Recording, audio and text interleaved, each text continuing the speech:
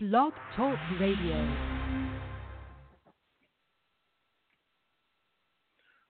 Good evening. This is The Scoop, and I'm Winfred, your co-host, and we are ready to go. I've got sitting in the studio tonight with me, my co-host, Miss Takisha Booth. How are you doing, Miss Takisha? You are the girl that I never had, and I want to get to know you better. Hey, I am outstanding. Good. Yes. Good to have you back. And of course, we got with us tonight Miss Q, Miss Shaquila Willis. How are you doing, Miss Q? Wonderful. Good to be here. How y'all doing this evening? I am good. I'm excited about the show. For those of you guys, Cuzzo's not going to be here tonight, so we're going to have to carry on without him. He's going to miss all the fun. We're going to have a good show tonight anyway. I'm excited about these topics. Are y'all pretty excited about these topics we're going to cover tonight? Oh, yeah. Lots to cover. There's a couple things that's not on here that we're going to need to discuss, too, because we are not going to let this show go without talking about this Donald with Mr. Trump's wife. So, Lord Jesus. Yeah. So there's a couple other things we're going to talk about that's not on we're going to try to sneak in tonight. So, but yeah, before we get into it, let's go ahead. Y'all know how we do it. Squad up. Yeah.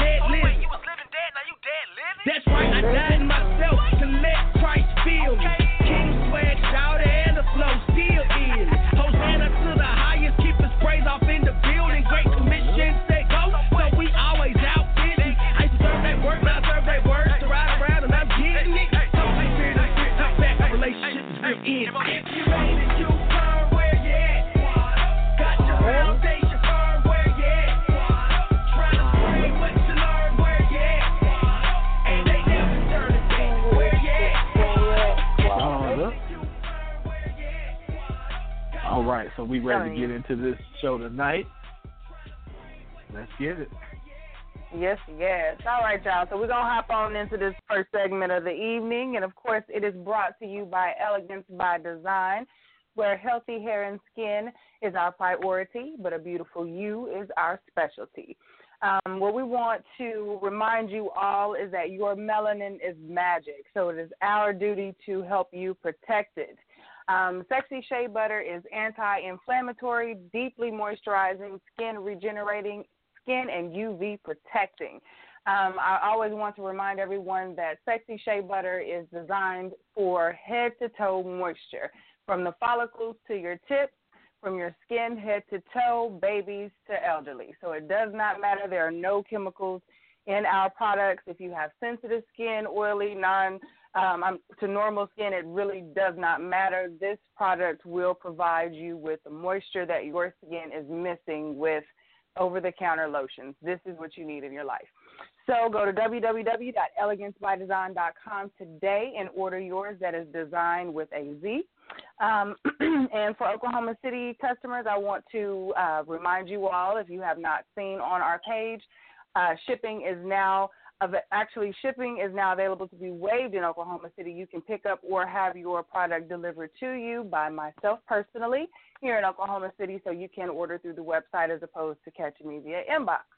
All right, y'all. So tonight we want to talk about something that we often post about, we often have conversations about, even if it's indirectly, and that is this superwoman, this black superwoman, the black girl magic, we carry it all, all the stigma that surrounds the black woman as a whole, in that we do it all, we don't need help, we were built for this, if you drop it, I pick it up, no worries, all effortlessly, while our melanin is shiny and our hair is popping, and we do it all with the sugar honey iced tea, okay? Like, that is what we prescribe to. We are dipped in everything that is wonderful and magic, okay? And we are proud of that. I am a proud black woman. I often boast about being able to do it all and have gone through so much, and I stand firm on, my trials and the revolution of me and how I've grown and all this old wonderful stuff that sounds great, but we don't often discuss the back end of that. And in our non-discussion of that, I feel that our fellas often can get a bad rap in how they relate to us in all of our strength, all of our magic, all of our wonderfulness, all of our queendom. And I came across an article on this week that really gave it to me from a male point of view and helped me to see it in a way that was what should have been a no-brainer, but it was almost like a mirror into ourselves. And I say ourselves because collectively as a sisterhood, in my conversations with other sisters, this is something that affects us all, regardless if we are to the point of understanding it and accepting it, or we are still in our I am woman, hear me roar phase, because there are stages to this point. There are stages to the strength that we go through. But anyway, this man was basically saying that it's often confused that they say that men are intimidated by a strong black woman, where on the other hand, in the reality for black men, they're not intimidated by us. They actually celebrate the strength that we have. What they are is afraid for us as women because they recognize that in all of our strength, they see us, they get to see the window to us in our vulnerability, in our stages where we break down. They see how serious it is. They see how much help we need, that we go so long without asking for. And it puts them in a way where they are unable to help us because we go so long without saying, I need the help. There was a statistic in this particular article that said 40% of women polled stated or showed that they had signs of either PTSD, anxiety, or depression, or a mixture of all three, or substance abuse, of all four in one way or the other. Check that out. 40% of black women polled said they have been diagnosed or exhibit symptoms of depression, anxiety, PTSD, and substance abuse. That's telling. But we are also leading in education and entrepreneurship in this country right now. Those two things are blaring that there's some work that needs to be done here. There's some help that needs to be given that just is totally unspoken. Keisha, I know that you are huge on Self-Care Saturdays, and that's actually something that the author of the article spoke about. He said that we as black men, I'm speaking from his voice, of course, he says we as black men need to understand that while self-care is preached throughout our country to women as a whole, it's something that we have to almost force our women to take advantage of. And when I listened to how you are so passionate about Self-Care Saturdays, I immediately thought of you, and I said, you know what? You sure right. Like, that's something that not only our men have to tell us and remind us that it's okay to do, like, we have to do that to ourselves. As sisters, girl, you need a break. And I'm not, you know what I mean? Like, no shade, boo, but you need a break. You know what I mean? Like, we have to do that. You know what I mean? We have to love each other enough to recognize that there's times that we're not as strong as we say we are. Winfred, and your dealings with all, right, exactly right. I know you know, because you even on the side have told me, hey, boo, you good? You know, like, are you good? You sure? And I appreciate that because I'm not always good. You know, I have a lot on my plate, and I don't always recognize that. So as sisters, you know, we are our keepers. So I appreciate when another sister will reach out and say, hey, boo, slow down. And I try and make it a point to do that same thing. But for you being a man, and I know that you're around a lot of women, whether it be in work or in your businesses or church, whatever it is, right? Side eye. I can only imagine that you have a wide array. See, we couldn't let that go.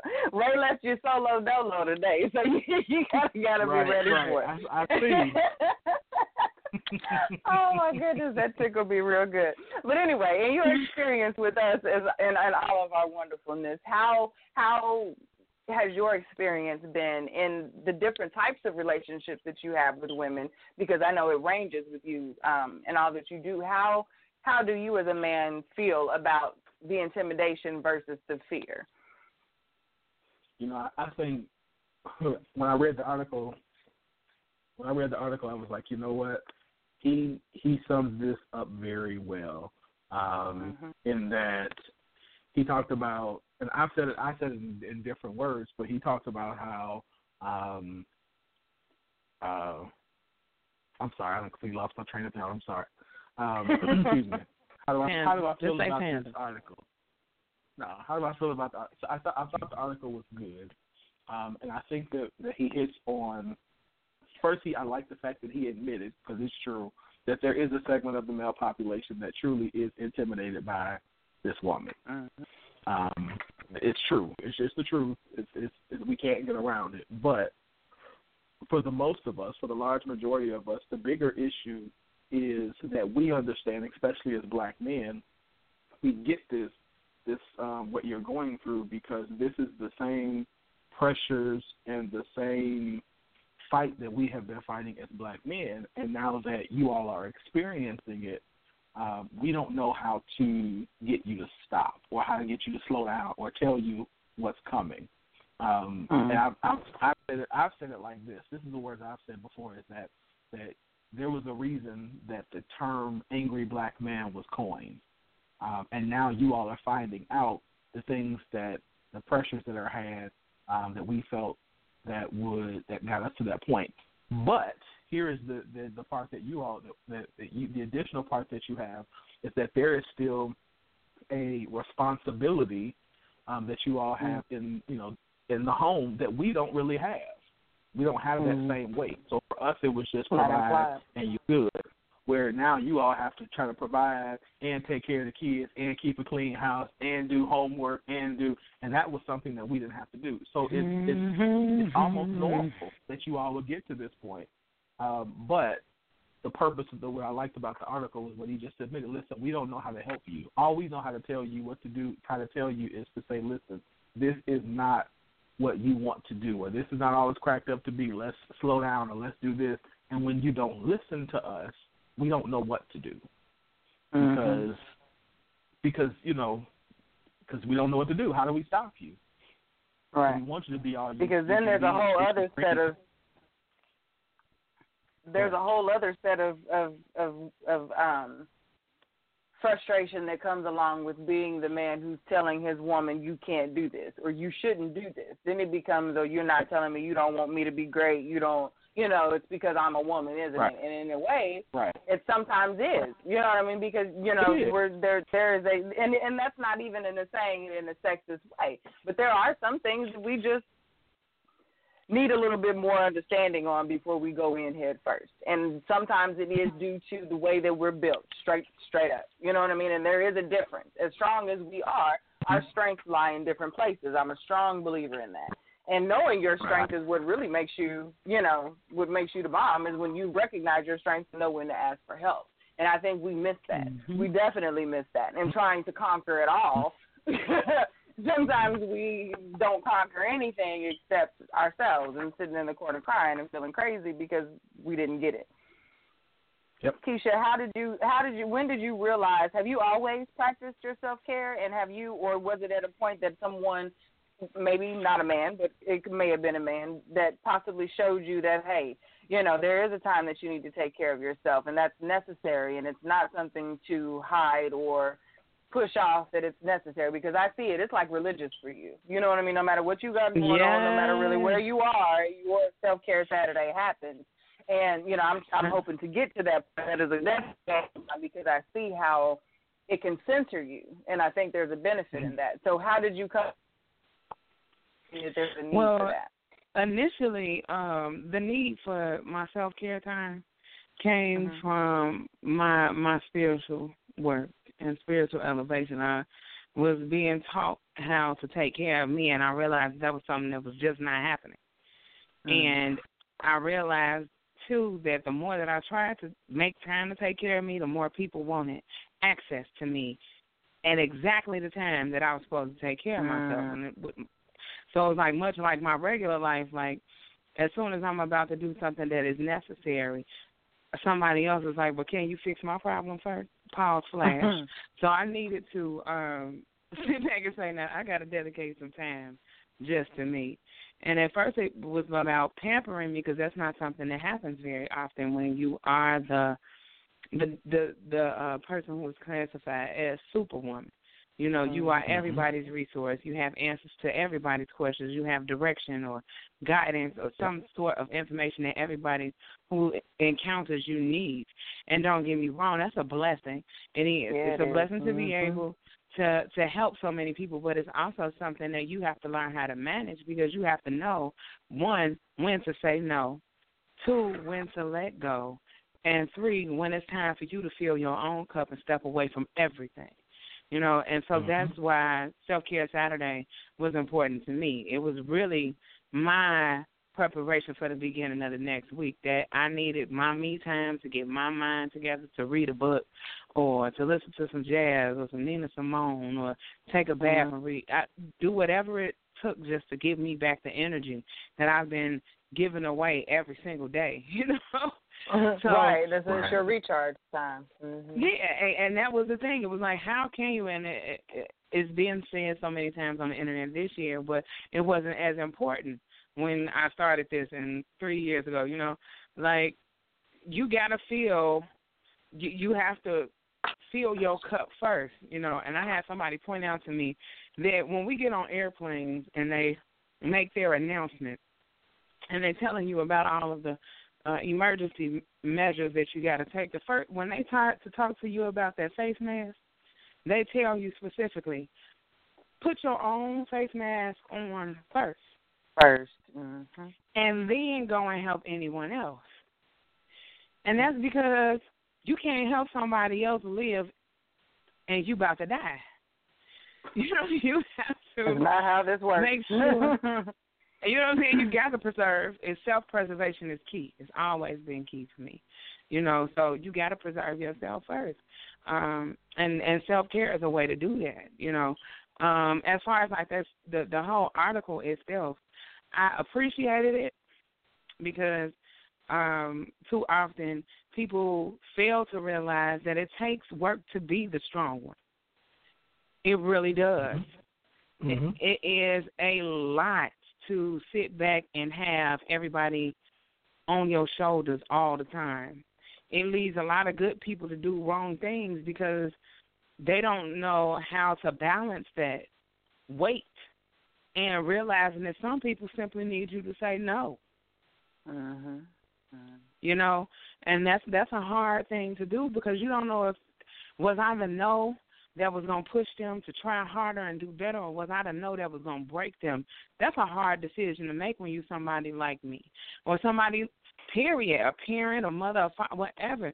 And so those type of things make the weight even heavier. But if you practicing self-care, you know in your spirit, man, you know when you know what, I'm going to have to let that go and I'm going to have to leave it alone and I'm going to have to let grown people do what grown people do.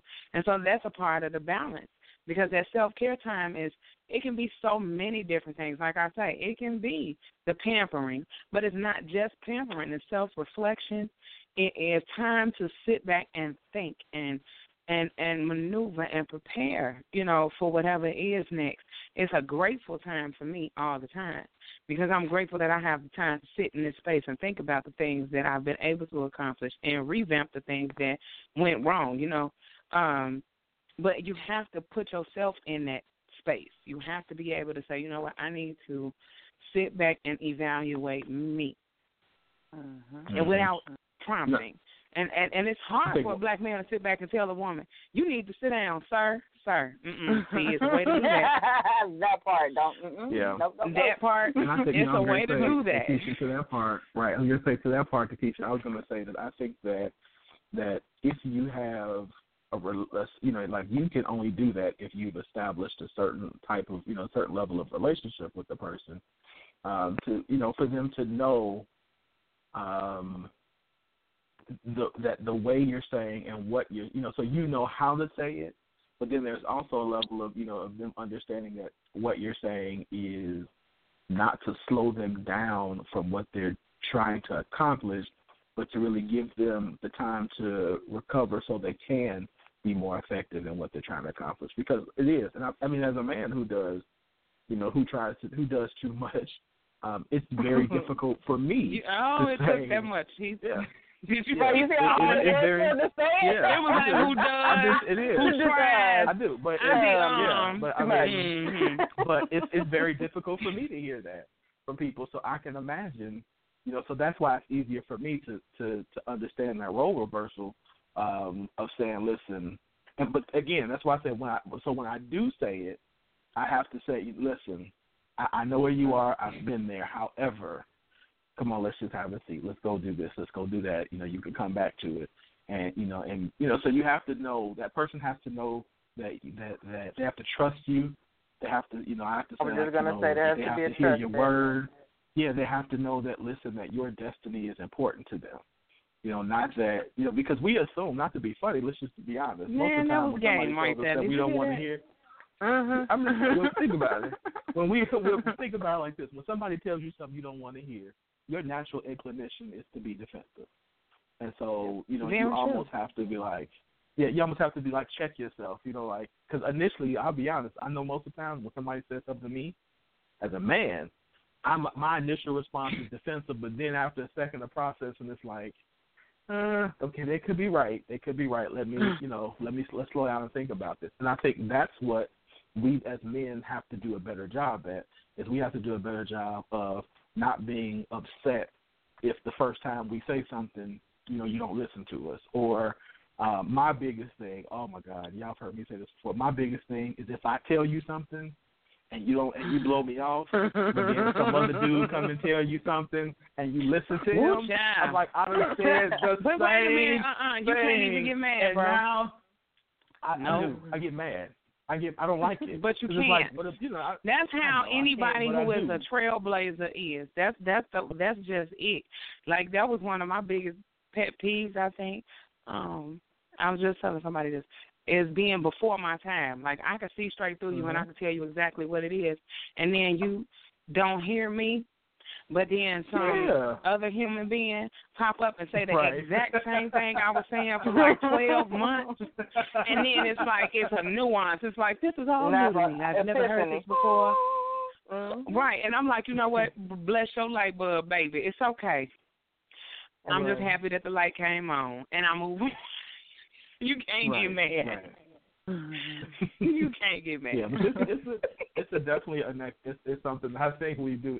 You're right. I shouldn't get mad, but that's I like I said, recognize that's a little pride and a little ego that's getting in the way when you do that. But it is the truth, and it does, but it does. I was like, you mean to tell me that I've been saying that for 6 months and this such and such? No, but I do. I'm like, help me, Lord. Help me, that Lord. speaks to the growth of a person, though. That speaks a lot to the growth of a person, though. When you have to be ready to receive a message, and sometimes when we ask for that help, we don't always know. We ask for it because we recognize the need, but we're not always ready for the resolution. So when we hear it, if it's not what we've set ourselves up for as what's going to fix my issue, whatever my medicine may be, then, no. I send that back. I think I made a post a couple weeks ago where I made a statement where I said, sometimes advice is like that prescription that the doctor gives you to fix one thing. And because we don't feel we're that sick or we don't necessarily want to deal with the side effects that we read on the bottle, on the pack, we leave it in the drawer.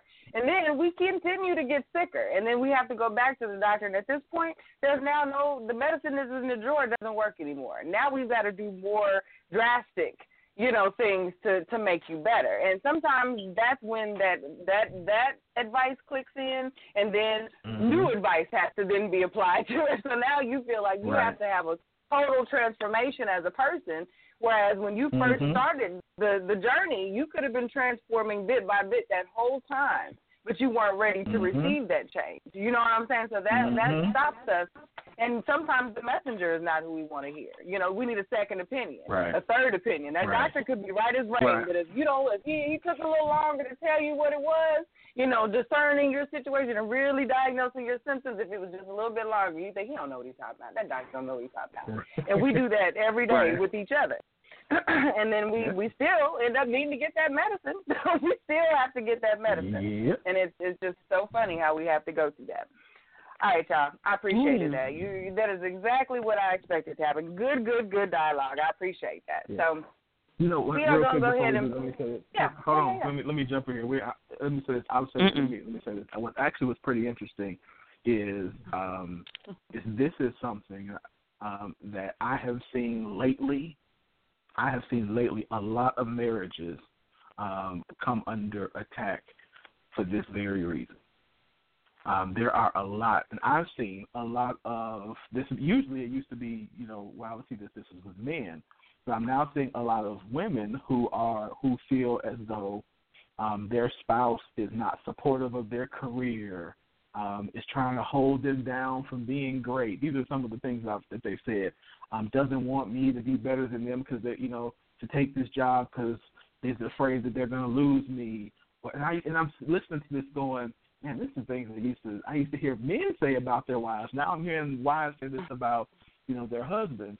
And they're literally saying, listen, I think it's just better for me to leave this marriage because this is what's going on.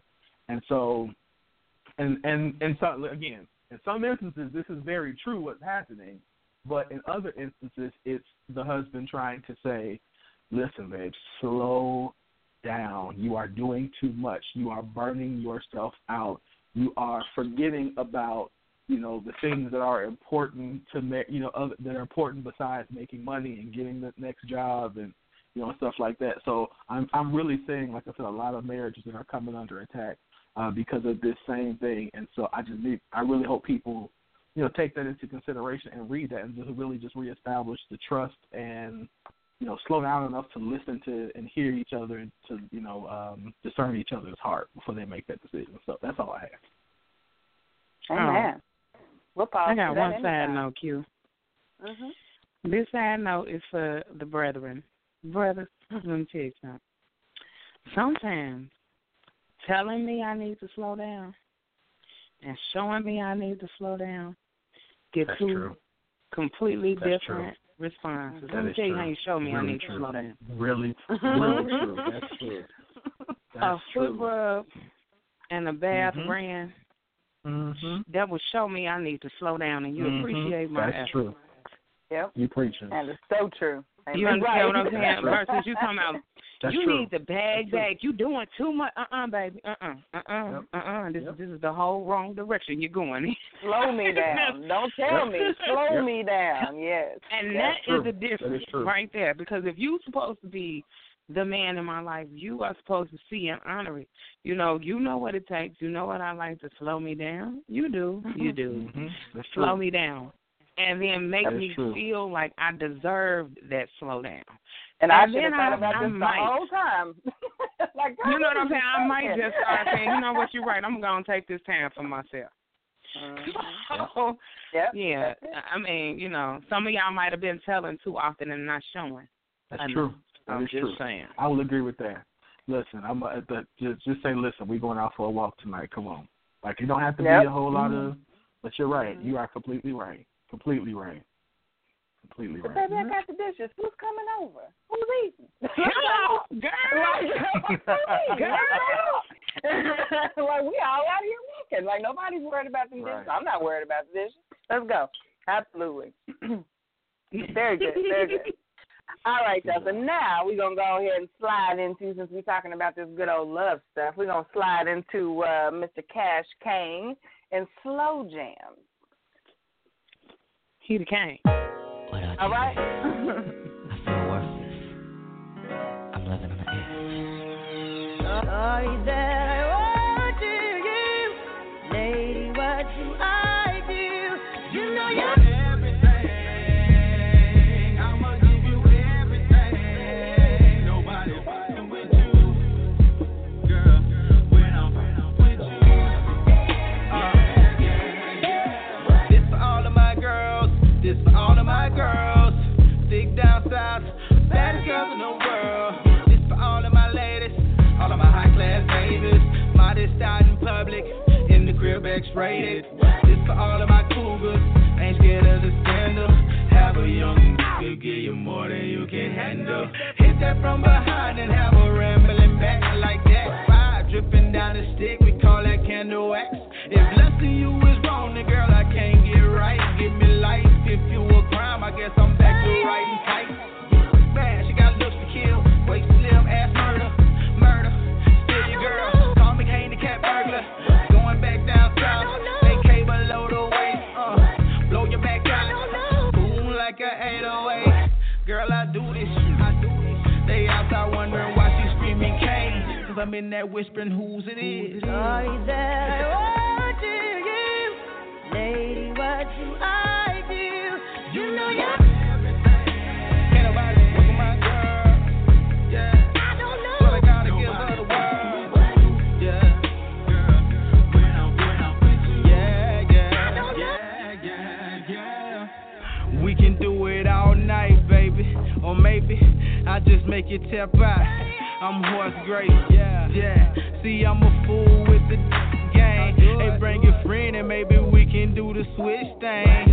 And no one night stands, that's too short. And baby got that fire cherry like Newport. I think tonight was made for us. I work her out and now I'm sweating like her slave of love. Yeah, I hard she drunk when I hard liquor. She keep it hyped up, throw it back like sleep flickers. Yeah, I'm candy cane, wanna taste, girl, do it.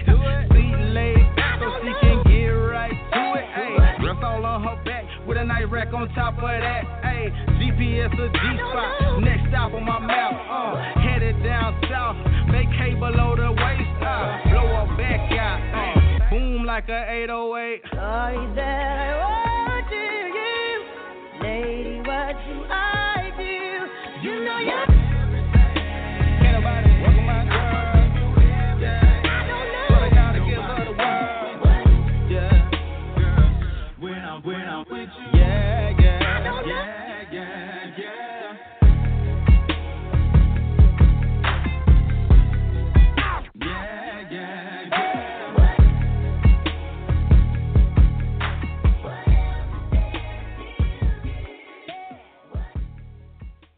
That was Cash King with Slow Jams. So this next segment is brought to you by Kirby Kitten and Red Big Man Clothing. If you're looking for the hottest clothing for plus-size men and women, Purchase your curvy kits and wear big man clothing at www.walkroyale.com. That's www.walkroyale.com. Men's sizes go up to 6XL and ladies go up to 4XL. Support Curvy Kitten and wear big man clothing today. This segment is also sponsored by A Lesson Learned. Change isn't always a good thing. Best friends and young ambitious entrepreneurs, Tina and Tyler, are struck by an epiphany to go into business together. As things run smoothly for an extended period of time, the two are then struck again, this time by Cupid Girl. Their lengthy friendship suddenly crosses over into very new territory, but just as quickly as their love affair begins, it unfortunately morphs into the dreaded on-again, off-again fiasco. With both parties trying to do everything in their power to ensure it doesn't affect their blossoming business venture, Tina decides to leave New York for Florida to work on another endeavor. A sudden return trip by Tina back to New York might just hold the final answer. Pick up your copy of A Lesson Learned today on Amazon.com and Kindle to find out what happened. All right. So, in this segment, I wanted to talk about, I posted the clip of the discussion of Dr. Umar Johnson on The Breakfast Club. And I posted that because I wanted to talk about what is next for minority businesses. As you guys know, there has been a lot of movement since these past couple of weeks, and with a lot of people switching to black-owned banks and things like that. So I wanted to kind of discuss, based upon kind of some of the things that he talked about, what you all thought were some of the next moves for minority-owned small businesses. Keisha, throw it out to you first. Okay, well, the thing of it is, minority businesses need more support, that's for sure. Unless, how can I put this? Support products that you would purchase anyway, right? That's first and foremost. Second, don't expect from the small business owner what you would not ask for from the large business owner, which we have a really bad problem with that in our community. And as people begin to value the smaller black businesses, because most of us, that's our issue, is that we're small and we don't have enough support to get larger. But as we begin to value those businesses and support them and watch them grow, then we'll be able to work together a little bit more. I think that will be the next issue, is like if I have a shoe line and you have a shoe line that is completely different from my shoe line, why can't we come together and have an umbrella shoe business that goes a little bit further, has a little bit more reach? Because now the $200 you were spending in marketing plus $300 I was spending in marketing becomes a $500 marketing campaign, which will work for both of us. I think that we're going to start to see us working in the same industries and building our own in particular industries. And I think that's a good move.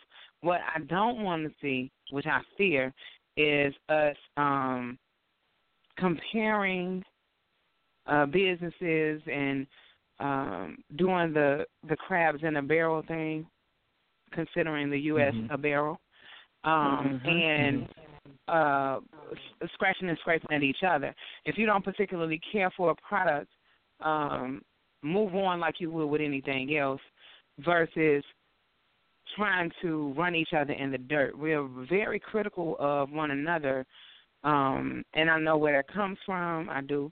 But I think that if we can start to see that we get much further by supporting what we like, understanding what we don't, and moving on, than we do by breaking each other with non-constructive criticism.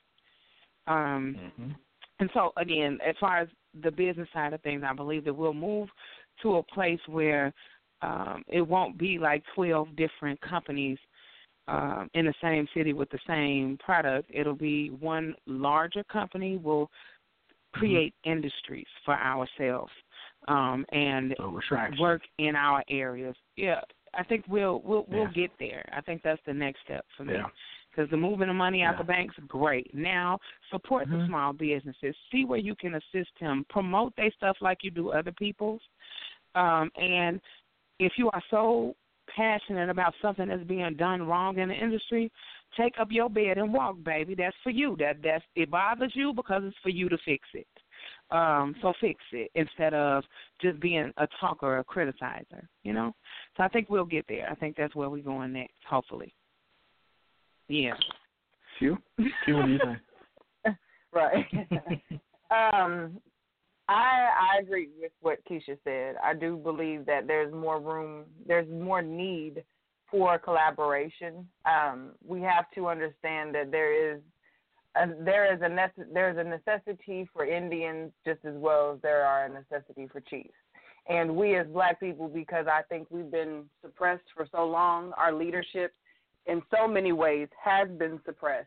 Whenever we get the opportunity to show it, we refuse to not lead.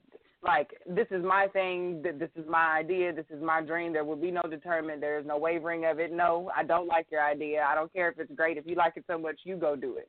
And I think we miss those opportunities for growth out of pride. And we have to remove that and recognize that where this may be your calling, you are not always an expert. And there is always room to grow because there's money to be made. And in that, there's always got to be evolution of a product. And I think sometimes we fall so in love with our original idea, we don't like to move from that. But on a broader scale, I think we have to be more, I think collaboration is going to be key. I think that ties into what Keisha's saying. I think the way that we're moving our money to banks, I think there will be more banks that show up. I think there have been lots.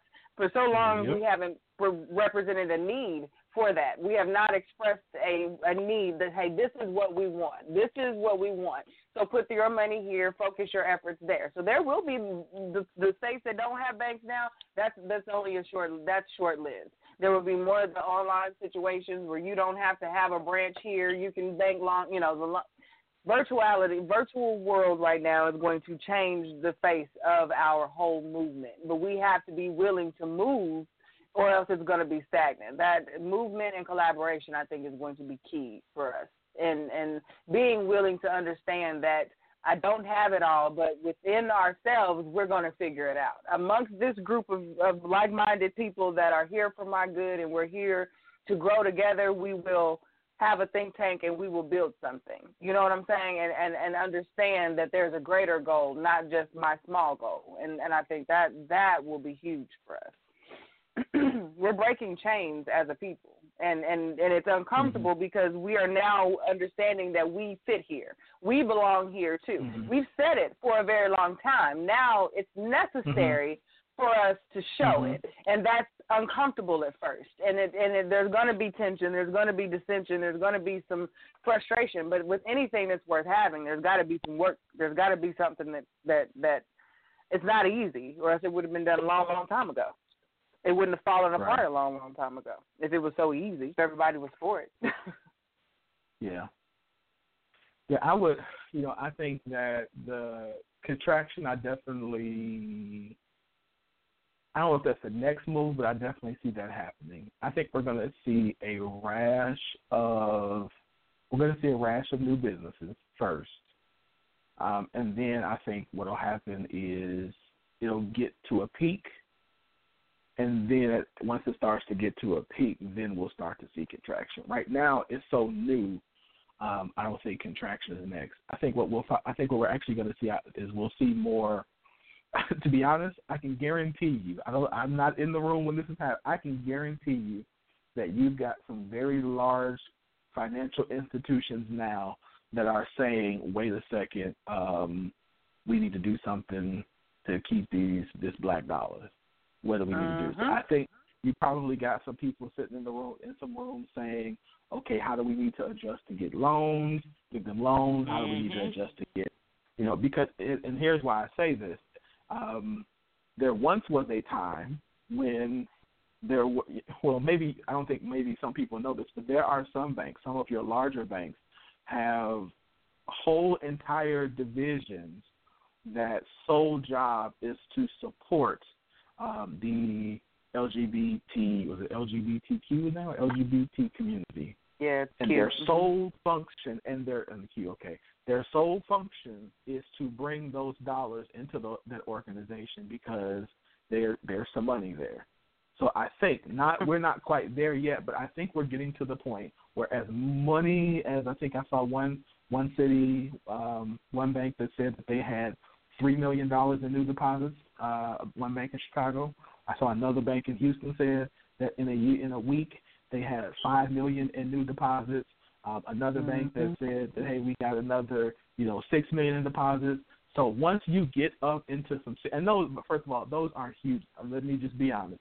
Those are not huge numbers, but it's starting to move the number. That's the problem.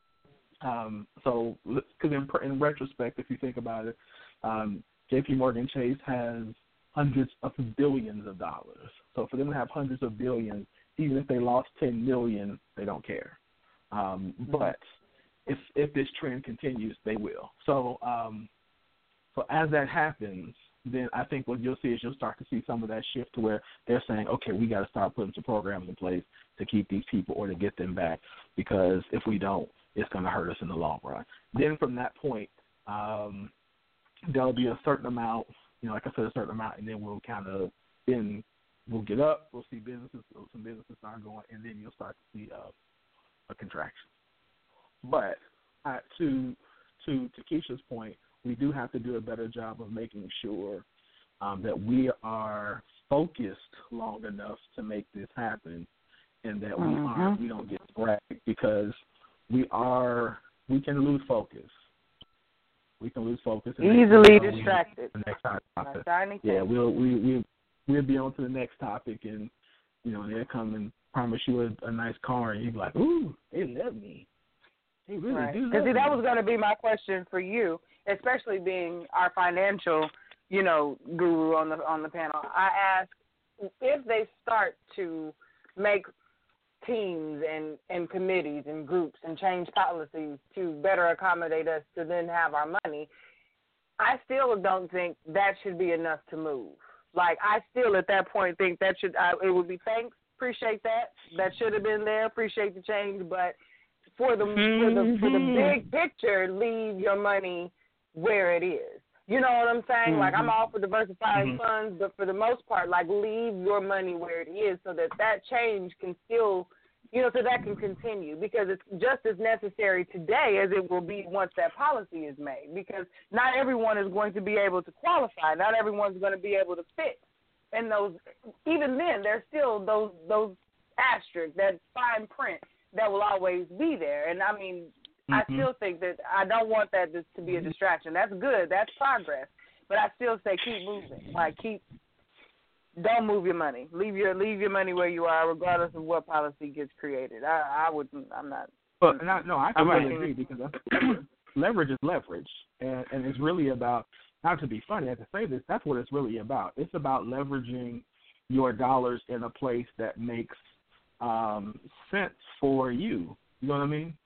Like, in the sense of, unless there is a huge amount of money that is moved. And I'm talking about, when I say huge, I'm talking about huge. And it's possible, because, if you take, there are a few private client organizations, banks that have, some of the better private client organizations. So if you start getting private client money moving, and when I say private client, for those who don't know, what that means is that in some banks, you cannot be a part of a private client is a person who has at least, depending on the institution, $1 million, $5 million, $10 million, $100 million in assets. So I'm saying, if that money starts moving in large bulks, and then I think you'll start to see some of that. So that's why it's so important that you're seeing some of the celebrities moving their, making this, being a part of this, because they're going to have should have larger balances than, other people. So how do we vet a bank? Start seeing that. How will we vet banks? Because I see it quickly happening where they see that we're moving our money, so now we're going to go buy those. Big bank, take little bank type thing, like literally. Not at all figuratively in this situation. Like, how do we vet where we're sending our money and make sure that that's where it's staying? Like, is there a way that we can verify that this is a bank who we should be banking with, their principles are aligned with what we're aligning with, and to make sure that where we're spending our money, it's not just the face. It's not a KD situation where we think this is his restaurant and no, he's just the man. You know what I'm saying? Just saying. That's the truth. You know how many people think like that's his brainchild and it has nothing to do with him? Like I don't want that situation because it looks like us and it's not us. Right. I think that, well, first of all, every bank, bank, credit, and credit union has to quarterly publish has to come a quarterly report, or at least twice a year. And in this report, it tells you, who the stockholders, the major stockholders are, who, the heads of the bank are, where they're investing their money, where they're putting their money in terms of in the community. So all of that information, is available to you, who that banks with. So, that's another thing that we have to look. Like you said, who does that bank with? And so you can look at all of that during their quarterly report. Some of that is available on their website. So if you go to their website, it'll tell you a lot of the key players, a lot of the key people. Again, same thing. Where do they put their money in the community? Where do they, invest their money? So all of that's in there. You have to know how to, read it.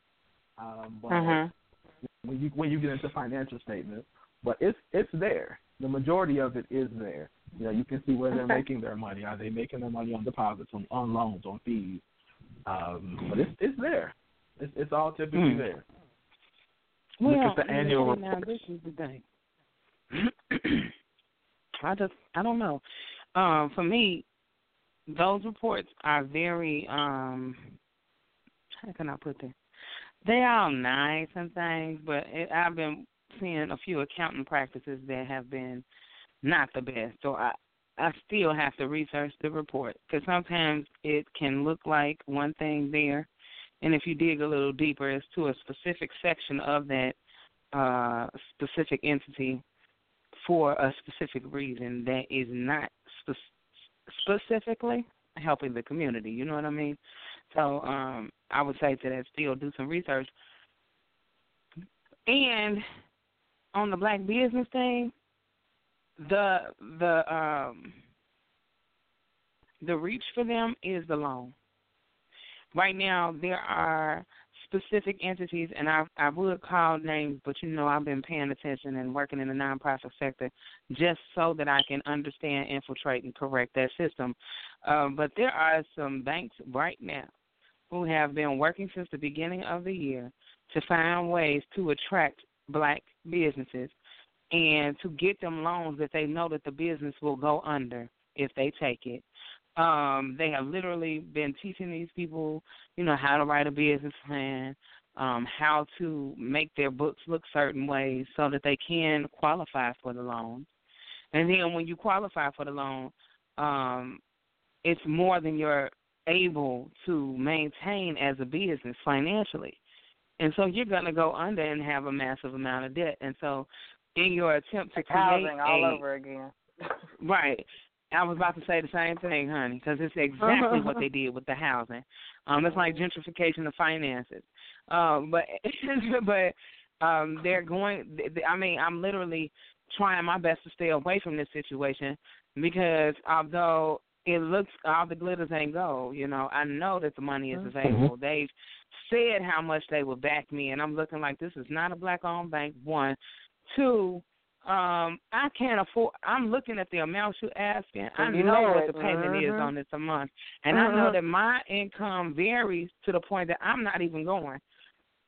But then you have Susie, who barely understands what it takes to run her business because she hasn't been in business and she has absolutely no guidance.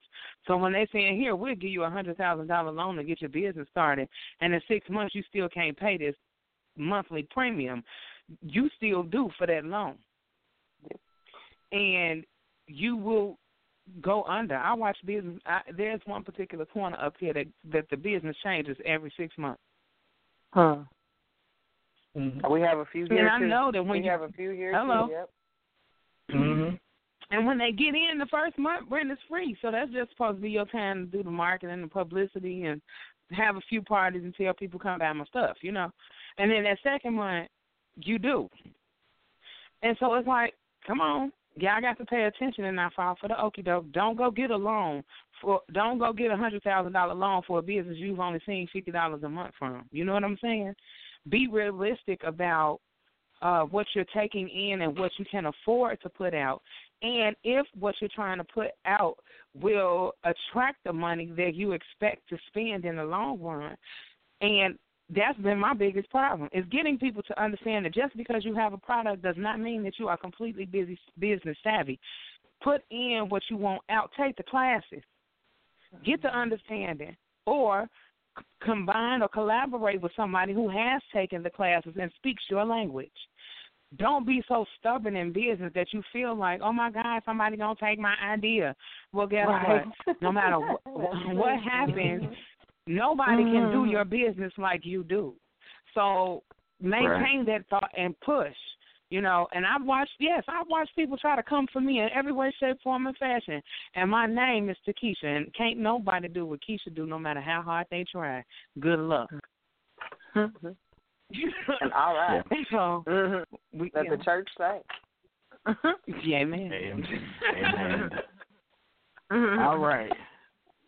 All righty. Well, we're going to go ahead and go to our next song, and then we're going to come back right after this break with our next segment. Oh, yeah, we got hot topics next. That's going to be interesting. Lord. Yeah. Where's Rashaad when I need him? Yeah. This is going to be, if you guys have not heard, this next song is Control Freak by Leah Joelle. I got to say before I play this song, her CD actually is dropping. So please go out and get her entire CD. But this is one song off of it called Control Freak by Leah Joelle. We'll be right back.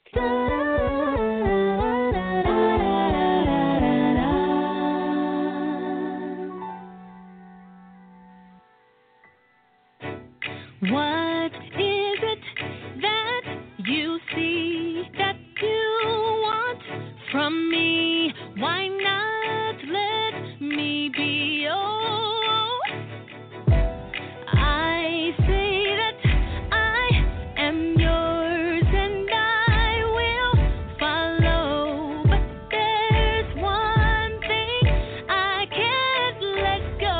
So there's something that I can feel in the midst of trying to hide it, but I'm flipping, think it's time that I admit it. My 4 minutes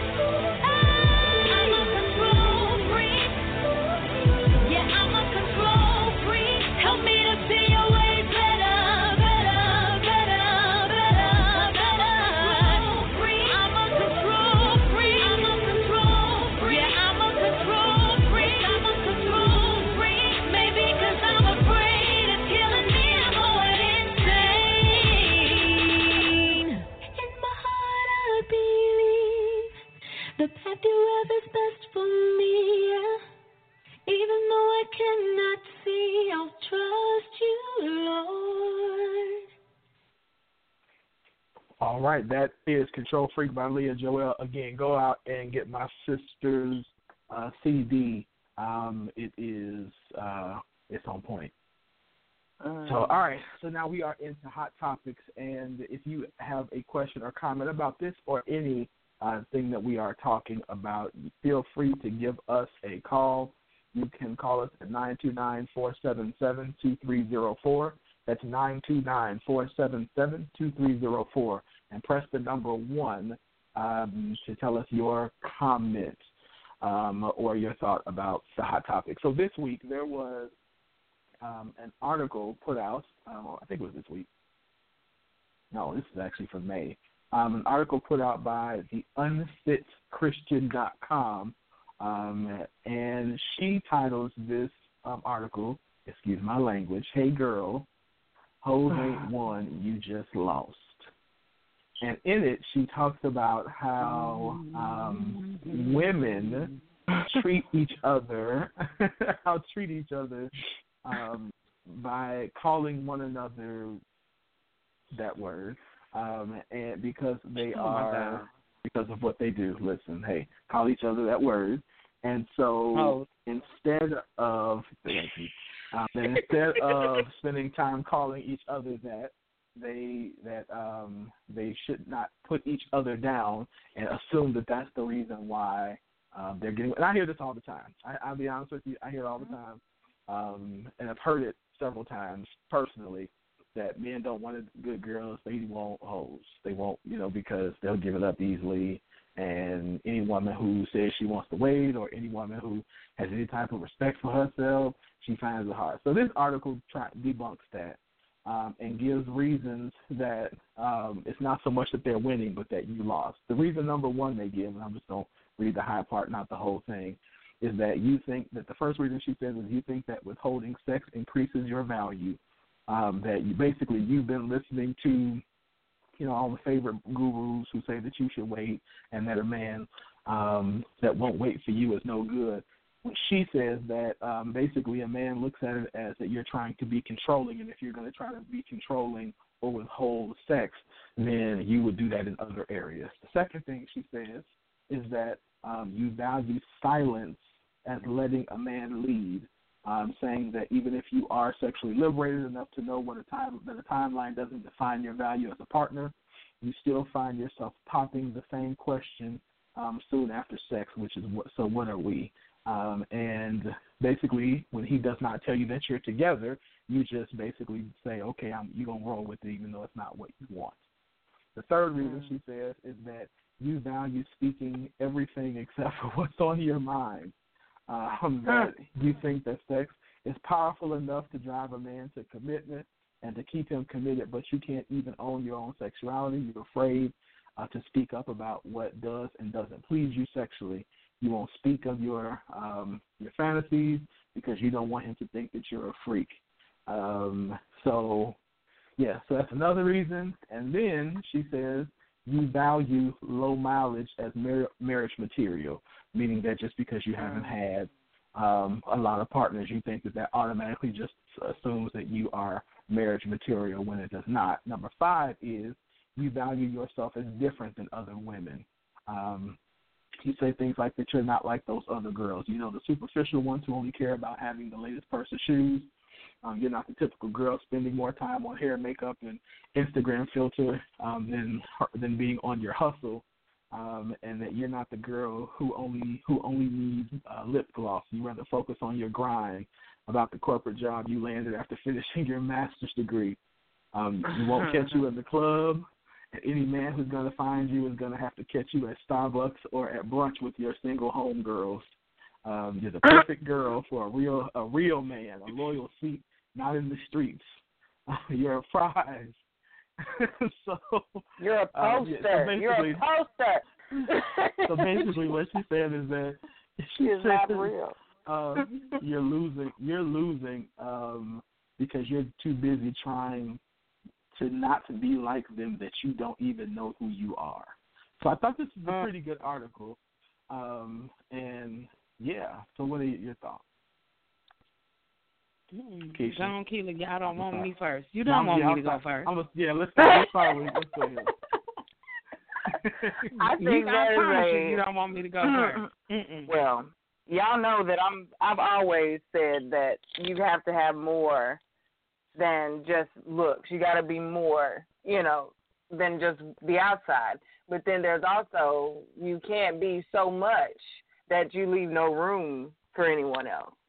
And I think that, in a way, is what is being said here. We're so quick to put ourselves above everything else because our priority or our goal line, our goal sheet aligns with XYZ thing. And if we feel homegirl isn't aligned with that same thing or her priorities aren't what ours are, then it's not popping.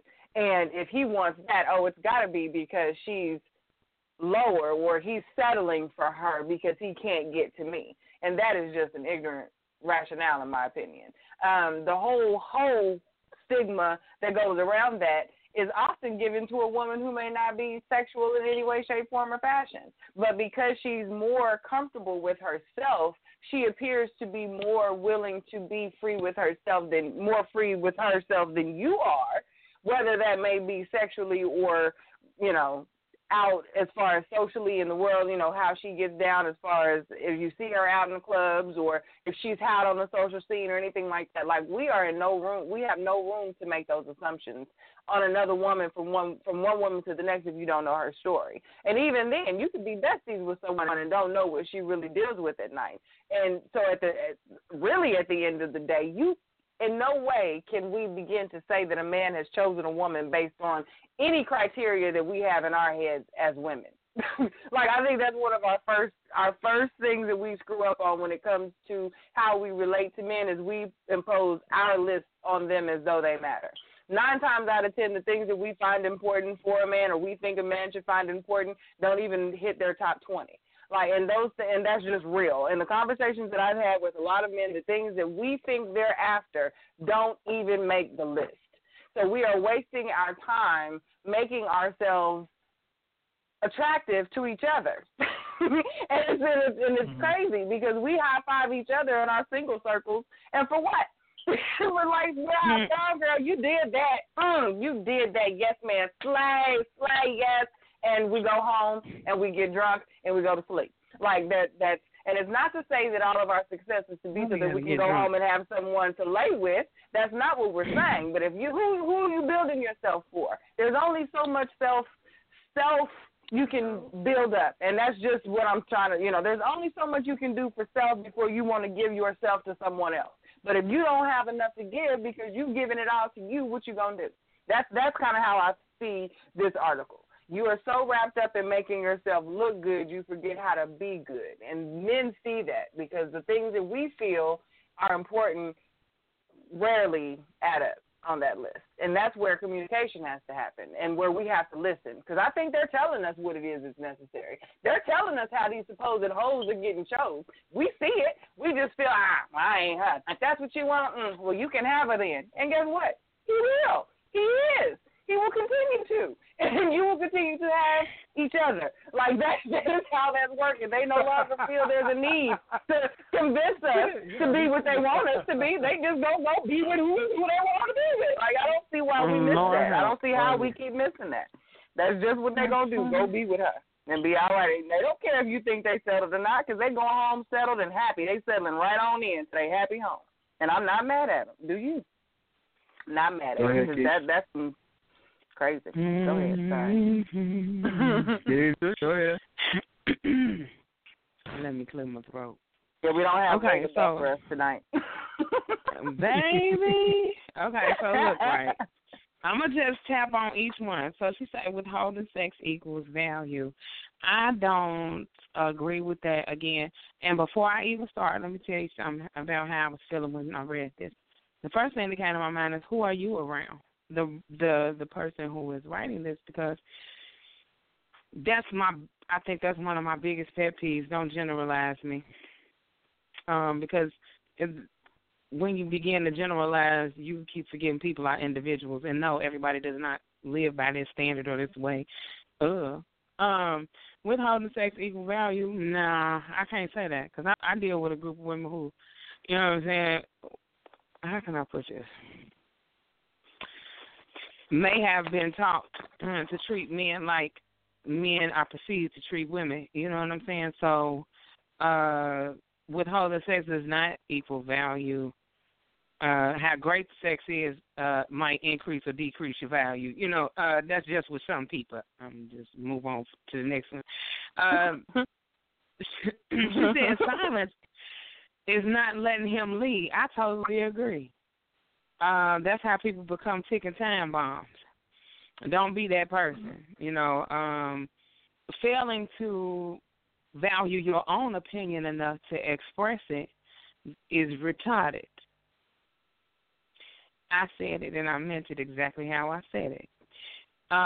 Because the moment that you stop expressing who you are, you allow somebody to put a top on your opinion, how you feel, you're going to end up shooting somebody.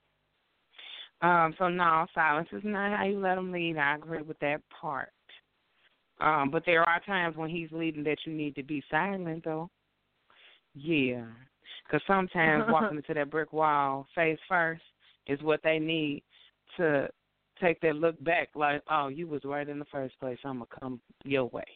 So, no, not in all cases. Sometimes, you know, yeah. I won't say what's on your mind. Lord, I'm confused.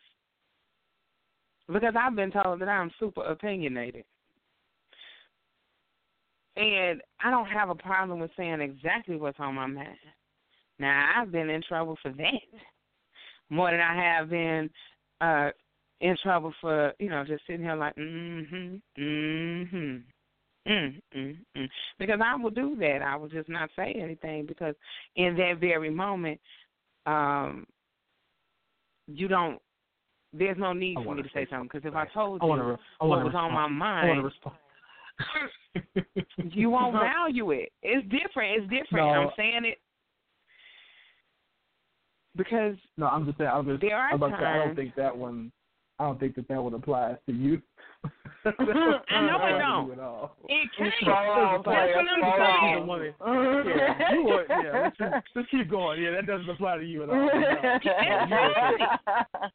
You're gonna tell you. With no problem. Okay, and then low mouth equals marriage material. Baby, let me tell you something. That's true. There are a lot of people that agree with that. Hold up. I would agree with that. I know, and this is the problem. Those are also the people who get into marriages and find out their husband cheating. Because them low mouths mean low experience, lack of information, and no tricks. You understand what I'm saying? Yeah. So if you have low knowledge and you ain't took a class, you can always register for a class at Kinky and Classy. Please believe it. But if you haven't taken a class, been instructed, or had somebody in your life who was a total freak who you got a chance to watch do all this other stuff to other people, and he was like, yeah, I'm going to put that in my, in my box. Because, I have friends who have marriage boxes full of all the tips, tricks, and toys they can't wait to do with their husband. Then, that makes sense. But when you have low knowledge, you deal with a man who may have high knowledge, you're going to be boring to him real quick. And so low knowledge don't always mean marriage material because that's when you end up with somebody who is unequally yoked sexually. And then you have these, well, she won't do this, she won't do that. But you wanted a virgin, honey. She's still a member of the Ooch Ouch Club. Your fault. Hello. Now, I will speak to the whole low mileage part of that. When I was... let me clarify. Okay, it takes a good teacher. You got to be patient. You teach them, they will. Hey. They teach them and they will come. You know what? Yeah, let's not reduce it to no experience means. But that's what I'm saying. If you're not willing to learn, that's what I said. If you're not willing to take a class, or if your man is not a good teacher, hold it down for all those low mileage sisters who won. She's like, no, see, I have low mileage. Right. There's some truth. It's just not the whole truth to it. There's some truth. But I was willing to learn. I was willing. Right. Yes, ma'am. Right. I think the point of the, and I've actually, I think to the point of the article, it is that thinking that just because you do that automatically assume, and I think that's what that we equate, as a man, and I could also say that we kind of perpetuated that as guys because we've said things like, I don't want somebody who everybody done been with, stuff like that, and so we've kind of perpetuated. But you've been with everybody. That idea. But at the same time, to the point of this article, I think it's kind of the thing should be, whether you do or don't, do it, make your decision based upon what you choose and not because you think it's positioning you to get a man or it's positioning you to get married. If you choose, if your moral compass and your beliefs say that you're gonna wait till you find the one and you get married, do that because that's what your moral compass and your beliefs say. If yours say when you comfortable do it because that's what But don't say, if I do this, then I'm gonna be more attractive to a man because like you said, the person that's for you, may, like you said, may want somebody with more experience, or the person who's for you might want somebody who doesn't have any at all. So you just it's almost like you're trying to play a game, and don't play the game. Just get to know who you are, get to understand who you're trying to become, and then don't look down on it. The other part I looked at it as in saying, don't look down on other people who might have higher mileage, so to speak, just because you chose to go in this way. Because it's not so much that they're better or worse than you. It's just they have, like you said, they have different experiences that you don't have. And so, you should value them as individuals just like we do. So I think it was a good article overall, and pointing out kind of another side of a couple of things. And I'm not being funny, I hear that a lot. Like recently have heard a couple of people make that statement to me, like, guys don't want good girls, they want hoes. And I'm like, it's a little more complicated than that. But, Can I speak to that? All right. Can I just say something to that? There's a difference. Guys want a real girl, a human girl, a girl that laughs at herself, at him, at TV, at life, that knows how to live. He doesn't want a girl who's got her nose turned up to everything about every little thing, no matter how. Oh shit! Oops. How? Uh-oh. They want a real girl who's going to tune in and be there for him. Men have. I don't think men are nearly as difficult. You want to be what? That to was tune in. Tune in and be there for him. There for him. That's good. That's the best girl for him. But that's church. But that should be. But that's what everyone wants, though. That's not just a man thing. Because at the core of so many women, we holler, I just want him to want me. I just want him to care. So do you think he doesn't? He just wants you to care, too. He doesn't want your long list of things that you won't do or that he should be thankful that you've never done. He just wants you to know, he wants to know, what will you do for me? Do you love me enough to step out of your box and do XYZ thing? How good you are is great for the people. That lets him know that he can trust you when you out for the world doing your thing, that you're going to come on home and he ain't going to hear XYZ thing and you on doing what you got to do. That's good for the folks. But when you come home within your four walls and you are letting your guard down for your man, he wants you to be bad for him. He wants you to be whatever it is that you all have understood that that's what you're going to be. And you have to be willing to be comfortable enough to be that person. He don't want what you give for the world. He wants all that you are to be given to him. And that's not a problem. I think that should be okay because you want him to do that same thing for you. That's not rocket science. And I just wanted to go on record and say that good girl thing that's crazy. No. Yeah. Let me throw a caveat here. I'm going to throw a caveat. No. Well, let me throw two caveats here. Two caveats. Number one. No. What she said is correct. The only thing I'm going to say is that don't do that and try to be that for every man. Yeah. So the one thing that needs to happen is you have to realize that you can't give everything to everybody because that's how you have to be selective in saying that should be your, we have not been. That should be your next we are T-shirt. not at that point. We're not, we ain't there yet. So so I can't give you that part of me yet. And so number one, because, again, that's how you become fragmented. Number two, realize that what everybody else, what you wanted, what the person in your past wanted, is not going to be necessarily what the person in your present wants. So if you don't, as a part of wanting, being there for me, I'm speaking me as a man, you have to get to know me, and it can't all be about getting to know you. And so you have to, say, okay, I have to invest in learning who he is as a man and the things that make him tick as a man, and then not so much change who you are, but say, is this the type of man who, A, I can allow to lead me, B, whom can, when I say lead, let me back up, who can spiritually lead me, who can emotionally lead me, who can financially, lead me, even if he might not make more money than you, who can, can he do all of those things? And then if he can lead me, then is he trustworthy? Is he a person of integrity? So, you got to look at all of that before you just jump head first into, okay, I'm going to give him all that. Secondly, right. on a personal note,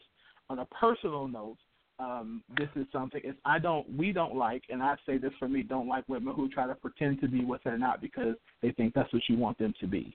More women lose people like me because you think that because I am in ministry that you have to be a preacher's wife. I see it, and we don't like it. So just be who you are and let us make the decision as to what we want. Because guess what? When I'm away from the church, I don't want to talk about church. When I'm away from work, I don't necessarily always, I'm not at home walking around preaching. It just doesn't work like that. I want you, I will preach at home. Don't get it twisted. I get a good sermon in. But that's not the point. There's a lot more to me than that. And thirdly, if you can't cook chicken, don't even apply. But anyway, I digress. So let me go to the next song. No. Hallelujah. I need some chicken. I had some of them. You really do. Please, somebody. But don't forget the banana pudding. E-I-O. A-E-I-O-N-U. All right. So we're going to go, that was cool. Hot topics. We're going to go to our next song, and then we're going to come back and then get into some more articles, or some more discussions, with Ms. Takisha. But before, we've got Black Lives Matter with Rashaad Coleman. We'll be right back after the break. Rest in peace, Mike Brown, Tamir Rice, Eric Garner, Trayvon Martin. I deserve to live like you. Yeah. I deserve to breathe like you.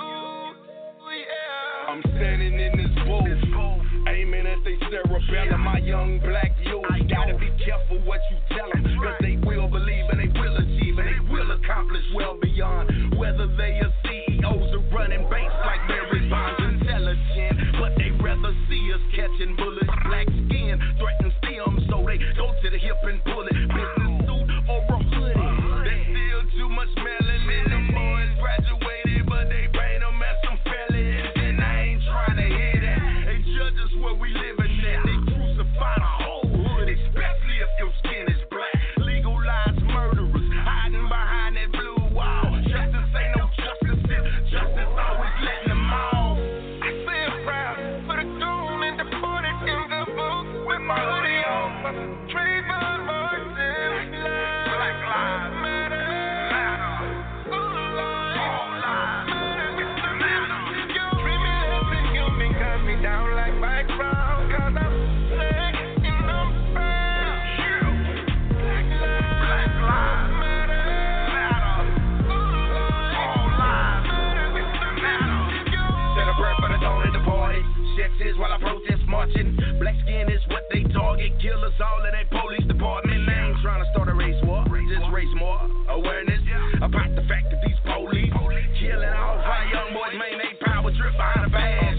No cameras off on that dash, but got plenty money for them lawyers that they hide behind when they blast. And they call it Chicago shot rack. Blacks killing all blacks.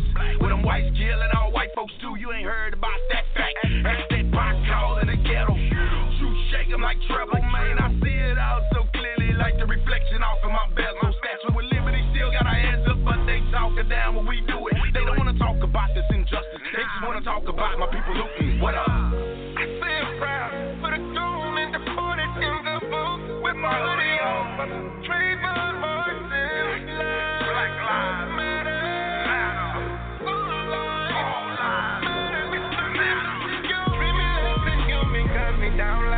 wrong, 'cause I'm black and I'm proud.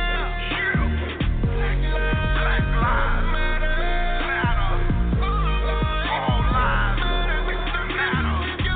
Rest in peace to the young black deceased, murdered in these streets at the hands of these police. I'm said a prayer for your fam, 'cause I could feel their pain. Wishing you was still here and that bullet was out of range. It's a shame that you had to go. A lot you could have lived for. So sick of seeing these hearse escort at the funerals. They calling us all ignorant, all because of our peace. I'm just trying to make a difference in this world that we live in, and trying to pull us together like Martin Luther and Mega.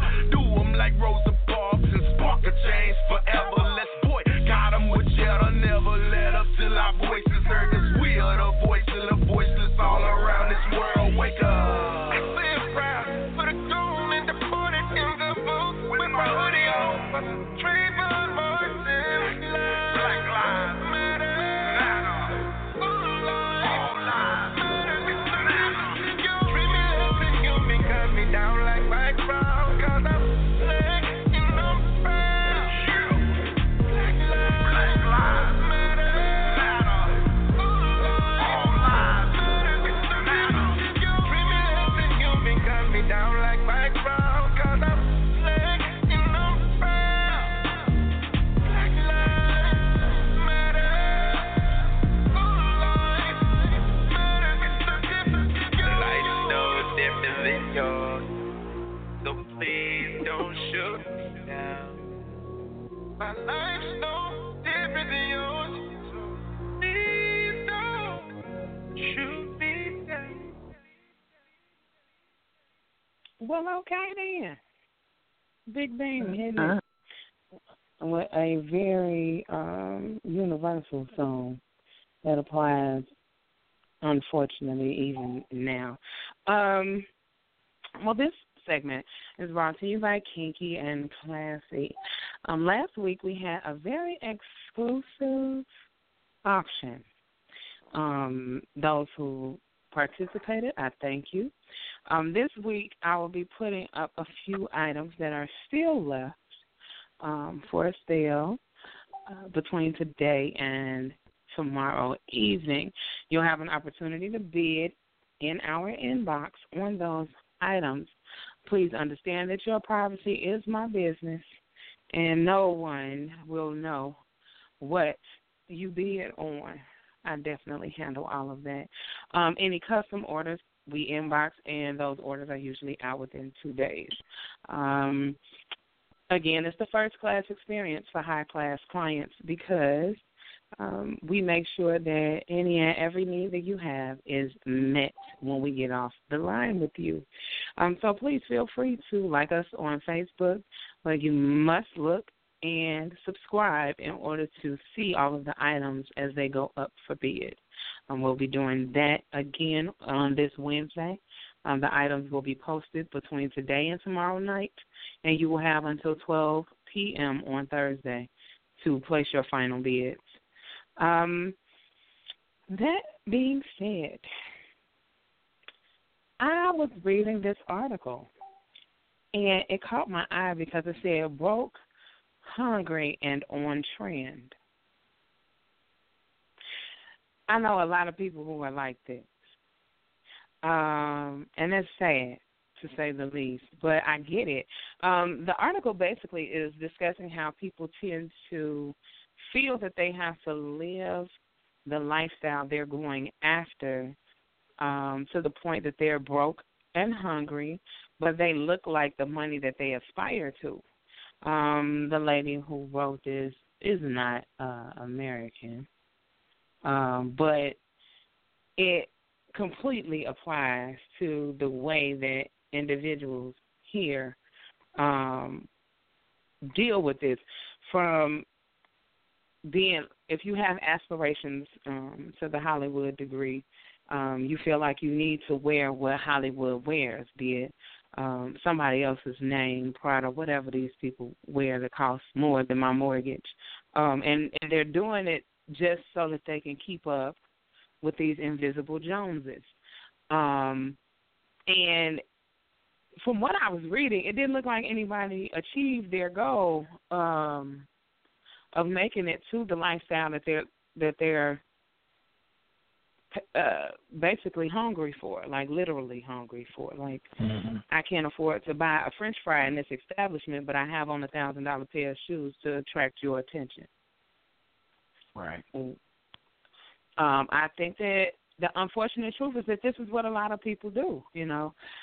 Yes, it has been said that you're supposed to look like where you're going, not where you've been, but not to the point that you are compromising your ability to take care of yourself. I don't see how that even makes part-time sense. I really don't. But maybe you can make sense of it for me. Winfred, what is this about? I can't.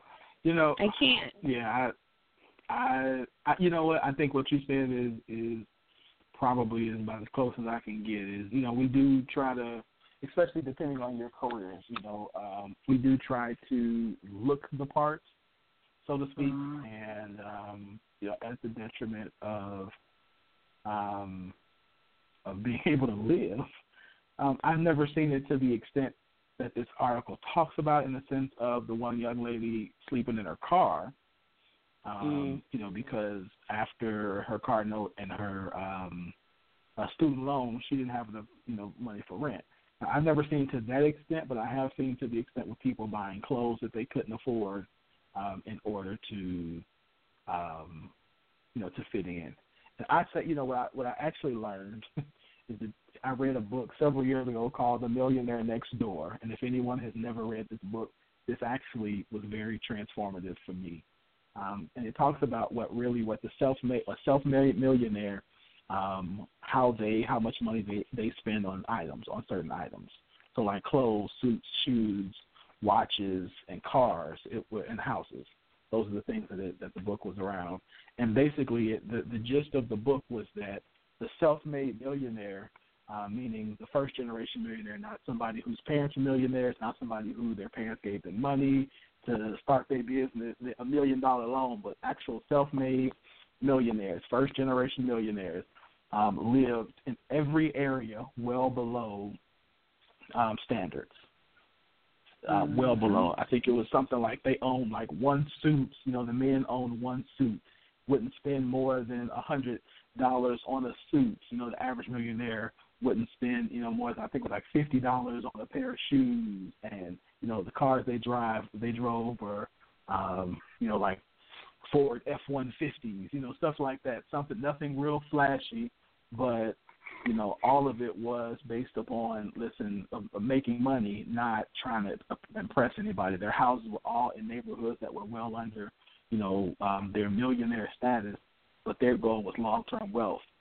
They had a couple of pair of pants, as opposed to a closet full of clothes. So when I read that, it completely transformed, for me, my thinking that, to get to where you want to get to, the goal is really to build wealth, not to look good for everybody else. So you don't want to look bad, but be creative. Be creative, get things and take care of them.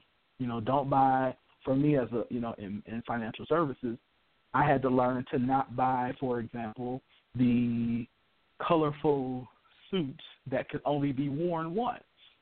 If I put on my my Easter suit, you're going to recognize it if I wear it again. But if I get a regular blue suit or a regular black suit, I might be able to wear that a couple of times without you even really noticing that I'm wearing the same thing, and just changing the shirt and putting on a different tie.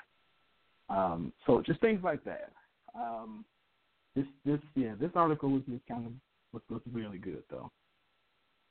Yep. Really. And I think as parents we do it also.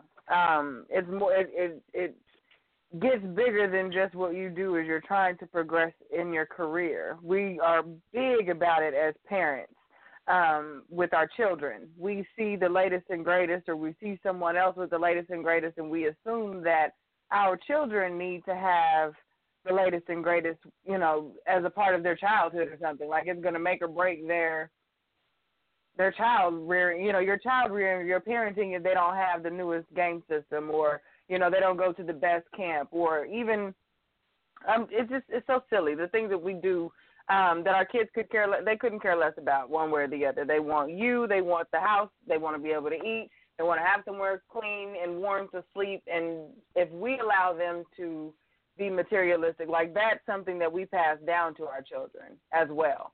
And like in this particular article, I noticed that it was something that stood out to me. It's like the parents will call and say, "Hey, do you need more?" And then the kids will say, no, I'm good. Because they don't want the parents to know that they're struggling, whereas the parents have struggled and often given up a lot so that they can provide the extra so that their kids don't have to struggle. So we forget that our struggle was to build character. It built character in us to create us. I mean, it built character in them to create them to be these awesome parents that you feel you don't want to put in a hard way, but that was a part of their process. So we kind of have to stop that cycle. I think it's a lot of where we are as far as the tech and everything's so fast and we have access to what everyone else is doing so quickly. It makes it so that we can't focus on what it is that we're really doing or what we should be doing because we have so much access to what everyone else is doing. And it handicaps us. And when we do it, when we pass that down to our children, it makes them lose focus of what goal setting is and working hard for something is. It's not goal setting, it's hustle at that point. You know, we confuse hustle. We confuse hustle with hard work, and those two things have to coincide, but they shouldn't. Hustle shouldn't remove hard work. Like, hustle is a quick thing. To me, when I hear hustle, like, you know, I'm on my hustle, like, I'm going to get this real quick. I'm going to make this happen real quick so I can go on to my next thing. But hard work is longevity. That's standing through, going through some things, sacrifice. And we're not a generation that's willing to sacrifice. Sacrifice is real small for us. Like, just a little bit of discomfort for us is considered just like this huge, crazy sacrifice.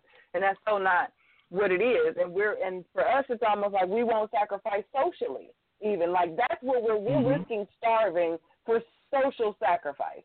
We were not willing to risk going out to be seen, to have because we don't want to be seen. 6 months ago, I took a picture in that dress. Like, if you have enough time to go back 6 months on my doggone timeline and find the dress, you need something else better to do with yourself. I don't care. I tell people I look cute 6 months ago, I look cute today, and I'm going to look damn good 6 months from now because I saved my money to buy a new dress. You know what I mean? Like, those types of things it's a mind. I'm going to tag you in the post in 6 months have to break. You can see the difference.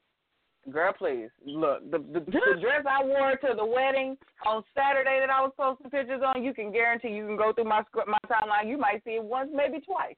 And I could, honey, and I was cute, like I said, every time. Every time. And you couldn't tell me nothing. You can't tell me nothing today. You know what I mean? Like, I'm not, those things you have, but that's a mind, that's the way that I think. But our generation as a whole does not subscribe to that. And I get caught in that every now and again. We're human. You know what I mean? And we want to be accepted. We want to fit. We want to go and we want to feel comfortable when we go out. We don't want to be self-conscious and all of that. But at the end of the day, you got to eat. Like, you have to eat. You have to be able to sustain yourself. Or what are you really doing it for? Like, what are you really doing it for? If you sleep in your car, there was a lady in the article, she sleeps in her car. But she goes to have drinks. She has Starbucks coffee. I mean, now the other side of that for me is something that was kind of overlooked in the article is what it really takes to job search. You see what I'm saying? When they started to discuss the attire that you have to have just to go into the interview, because you know that in that interview they looking at everything from how your hair is pinned to the color of the bottom of your shoe. I mean, everything is taken into account. And then when you do go into a job interview that is staged in Starbucks, how do you look when you sit at that table and you have no coffee? How do you look when you just walk in like, oh, I just got an interview, baby? And they say, oh, but you got to buy something. And you say, oh, I'm going to go stand outside. I'll wait for them to get here. It takes a lot of energy, and it does take a lot of money to do job searching.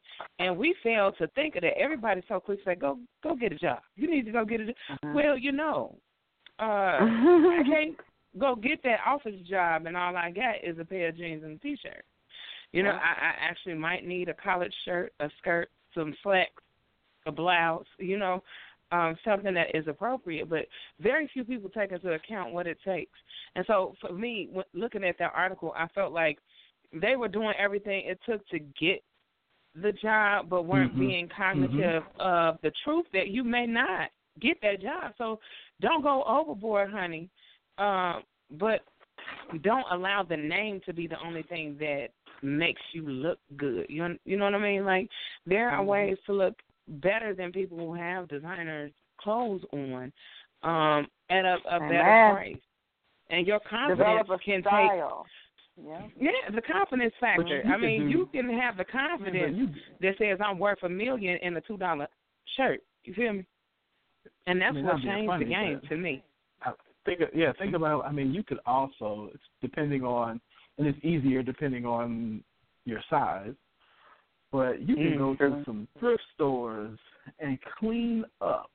You know, a lot of it is not just, a lot of it is you can go to thrift stores and clean up, or you can catch sales and do well, and then take care of your clothes, and this is less of a problem. I mean, I'm more classic and less twins. Quality over quantity. I say, unless you're in fashion, you shouldn't concern yourself with trends by way of your clothing. If your profession is not in fashion specifically, that should not concern you. You need classic pieces to wear to the average worker. Right. So go ahead. Exactly. I'm talking about blue, black, gray. You know what I mean? It's some basic, get some basic things and rock them. And you know, I've had to tell people, I've done it myself. Look, start with, you know, if you got to start with a couple of, I've actually taken employees shopping before. Look, all you got is this amount of money. Let's get you some blue pants, some black pants, some gray pants, and some brown khaki color pants. Get you a couple of collared shirts, a couple of ties, a brown pair of shoes, a black pair of shoes, and you good to go. Grab one and just jacket, take care of your one things black jacket, until and you're make able. It work. Yeah, or even in most positions now, you don't even need a jacket. So get those things, and then get in the door, save your money, and slowly but surely add a piece here, add a piece there, until you're able to build up a wardrobe. And then in terms of like what you're talking about with like going to coffee and all of that kind of stuff. Look, I ain't got it. I'm not. Sometimes you just got to say, no, I can't go. Are you going to the thing today? No, I can't go. I can't go. And I know it doesn't necessarily feel comfortable to say that, but listen, it's about the long term. I work with a guy. I'm not being funny. And I never really said anything, but I watched this guy wear the same 2 pair of pants and maybe 4 or 5 shirts for 3 years. And when I asked him, I did later on at the end ask him, I said, we were talking, and I asked him, I said, so, what are your goals? What are you, working toward financially? And he said, my goal, and he said, I'm almost there, is to completely pay my student loans off. And I mean, in a matter of 2.5, 3 years, he has paid off pretty much all of his student loan debt. He has paid off of all of his credit card debt, all of his, and adequately funded his 401k for his age. Because, and I asked him, I said, well, what do you spend money on? Nothing. Like, he brings his lunch to work, and it ain't in like cute Tupperware either. It's just he brings his lunch to work. He wears his same little couple of I'm serious. His same one pair of shoes, and he works it. And that's but his thing is, look, I want to retire. I want to be able to retire by 45. And I said, man, I wish I could keep my waist long enough to do that. Look, I told him, I said, man, you do that as long as you don't get married, you'll be all right. True story. Oh my goodness. I will co-sign that as a wife. I will co-sign that. Do not get married, bro. Yeah. Save that for his 50 and he'll be good. He'll be good to go. Yeah. So don't get married, you'll make it. That wedding is expensive. So, but yeah, I agree. Yeah, I agree. Marriage certificate is $10. Don't play yourself. The certificate, but the marriage. I'm talking about the ceremony. $30 for the ceremony. I ain't buying in. A dress, tuxedo $100. And I still ain't buying into that. It's gonna take a lot of work for me to buy into that. It's gonna take a whole lot. But in other news, Kevin Gates. This dude is too funny to me. That's your boy. And he's just funny to me. You know, the first thing is this article is talking about is his message to the police officers that if anything happens to his son, which is what many black men are saying, you know, that, you know, they gonna die. Their whole family gonna die. No ifs, ands, or buts. Now, this is what he posted on Twitter, okay? And then he had also made a video discussing why he does not support the Black Lives Matter movement. Now, this right here is what's wrong with America today. But basically, it's the same thing that we've been discussing previously, is that they real quick to jump into the, oh, well, we kill each other kind of thing. So Black lives got to matter to black people first. And he says that as soon as, and these are his direct words, I apologize for how they sound, as soon as a white boy killed one of us, everybody going hooping and howling and all that stupid AS. See, this is the thing. You just totally contradicted yourself, by the way. You sitting here talking about killing folk over your child, which is prompted by what? A white boy killing one of us. Oh, yeah. And now you talking about you going to kill everybody, but you don't support the Black Lives Movement because we are not, well, when you stand for something, you got to stand for it all the way, not halfway.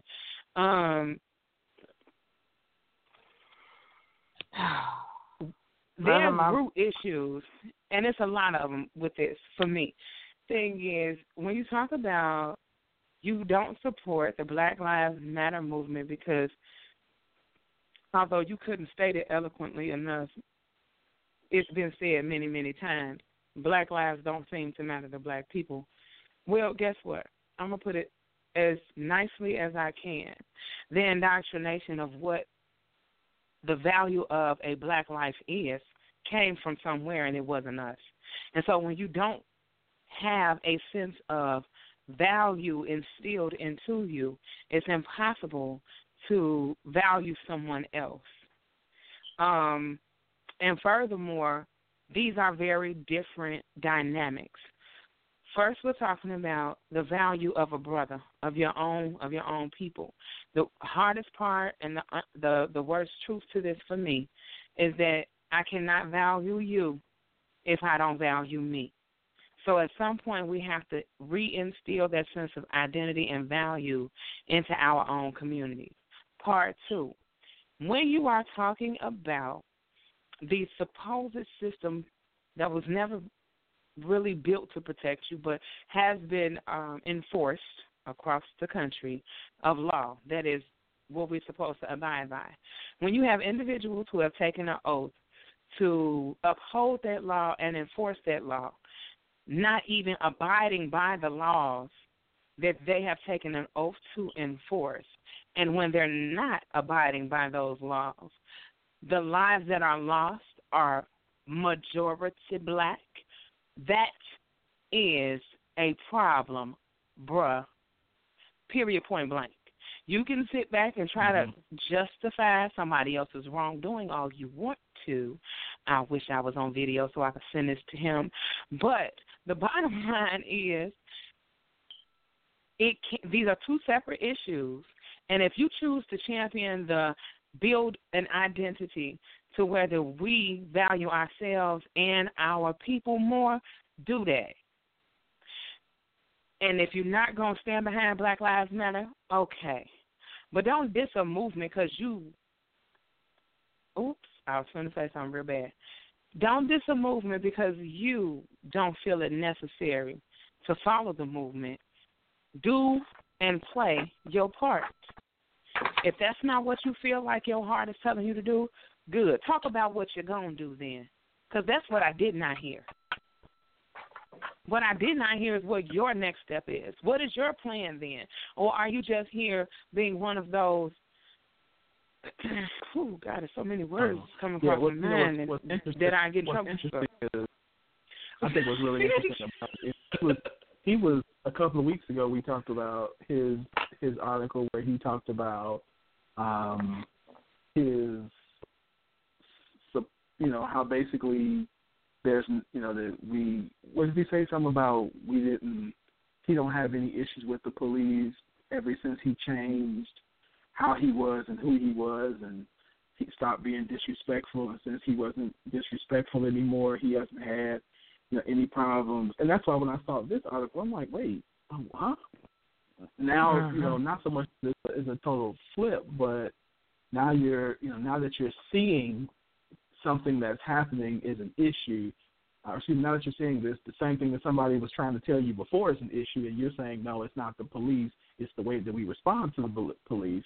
And now that you're seeing that that's not necessarily true, now you're back to, if you touch my child, I'm gonna get you, I'm gonna kill you. So it's just kind of like he's reduced himself to responding in just the way that he says used to get him in trouble in the first place.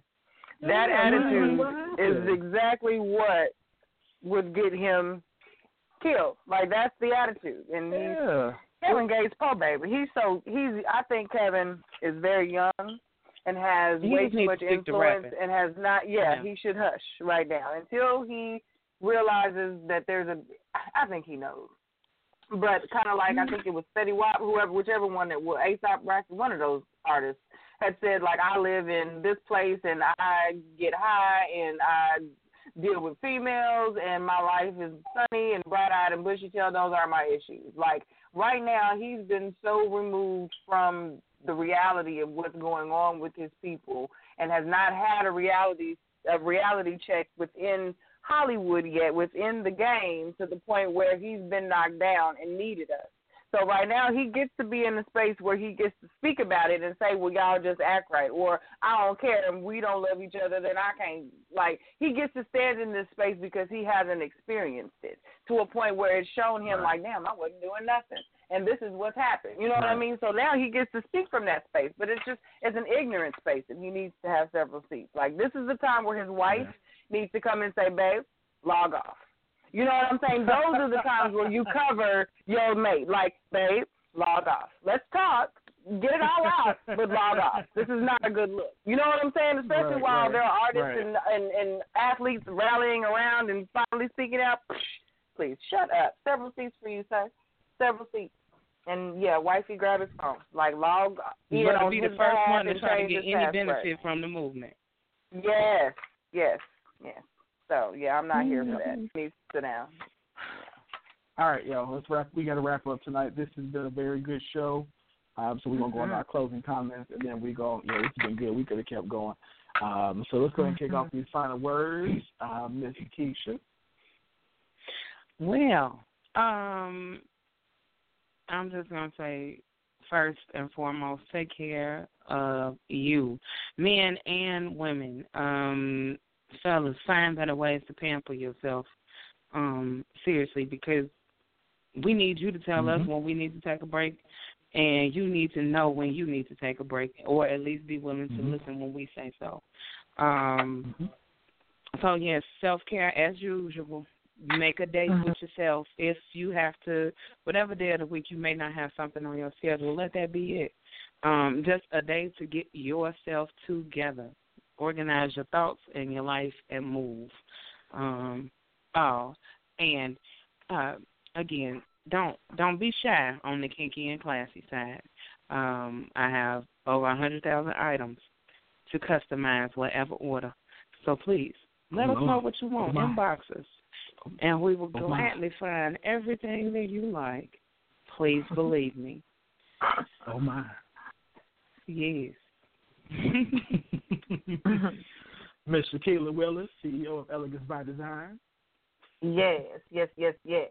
I want to empower us all to go out this next week and purchase from a Black-owned business.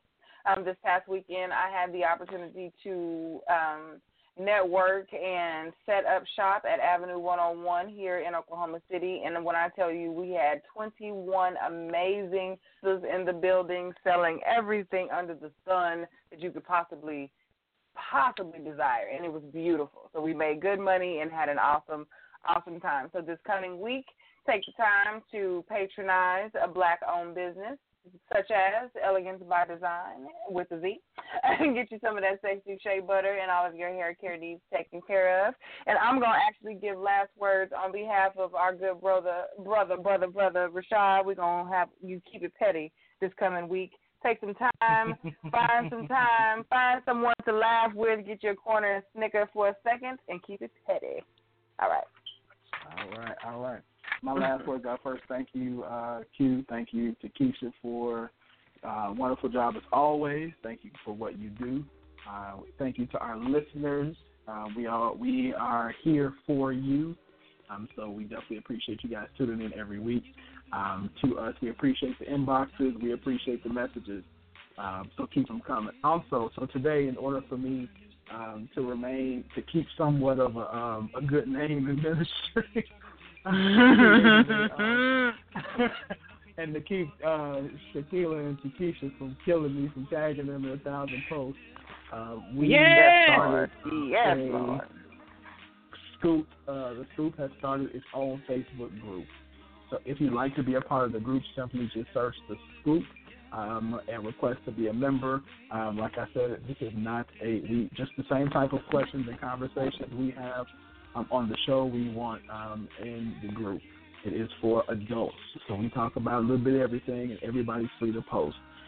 So you can join that today. Also, if you have not downloaded your copy of the Nouveau Exposure magazine, which is a part of the Global Drive Network, then please do so today. Go to nouveauexposure.org and download today. We have a wonderful new issue that just came out this week, so grab that as well. Also, tomorrow at 7 p.m. is the Word on Wednesdays with Pastor Burns Sr.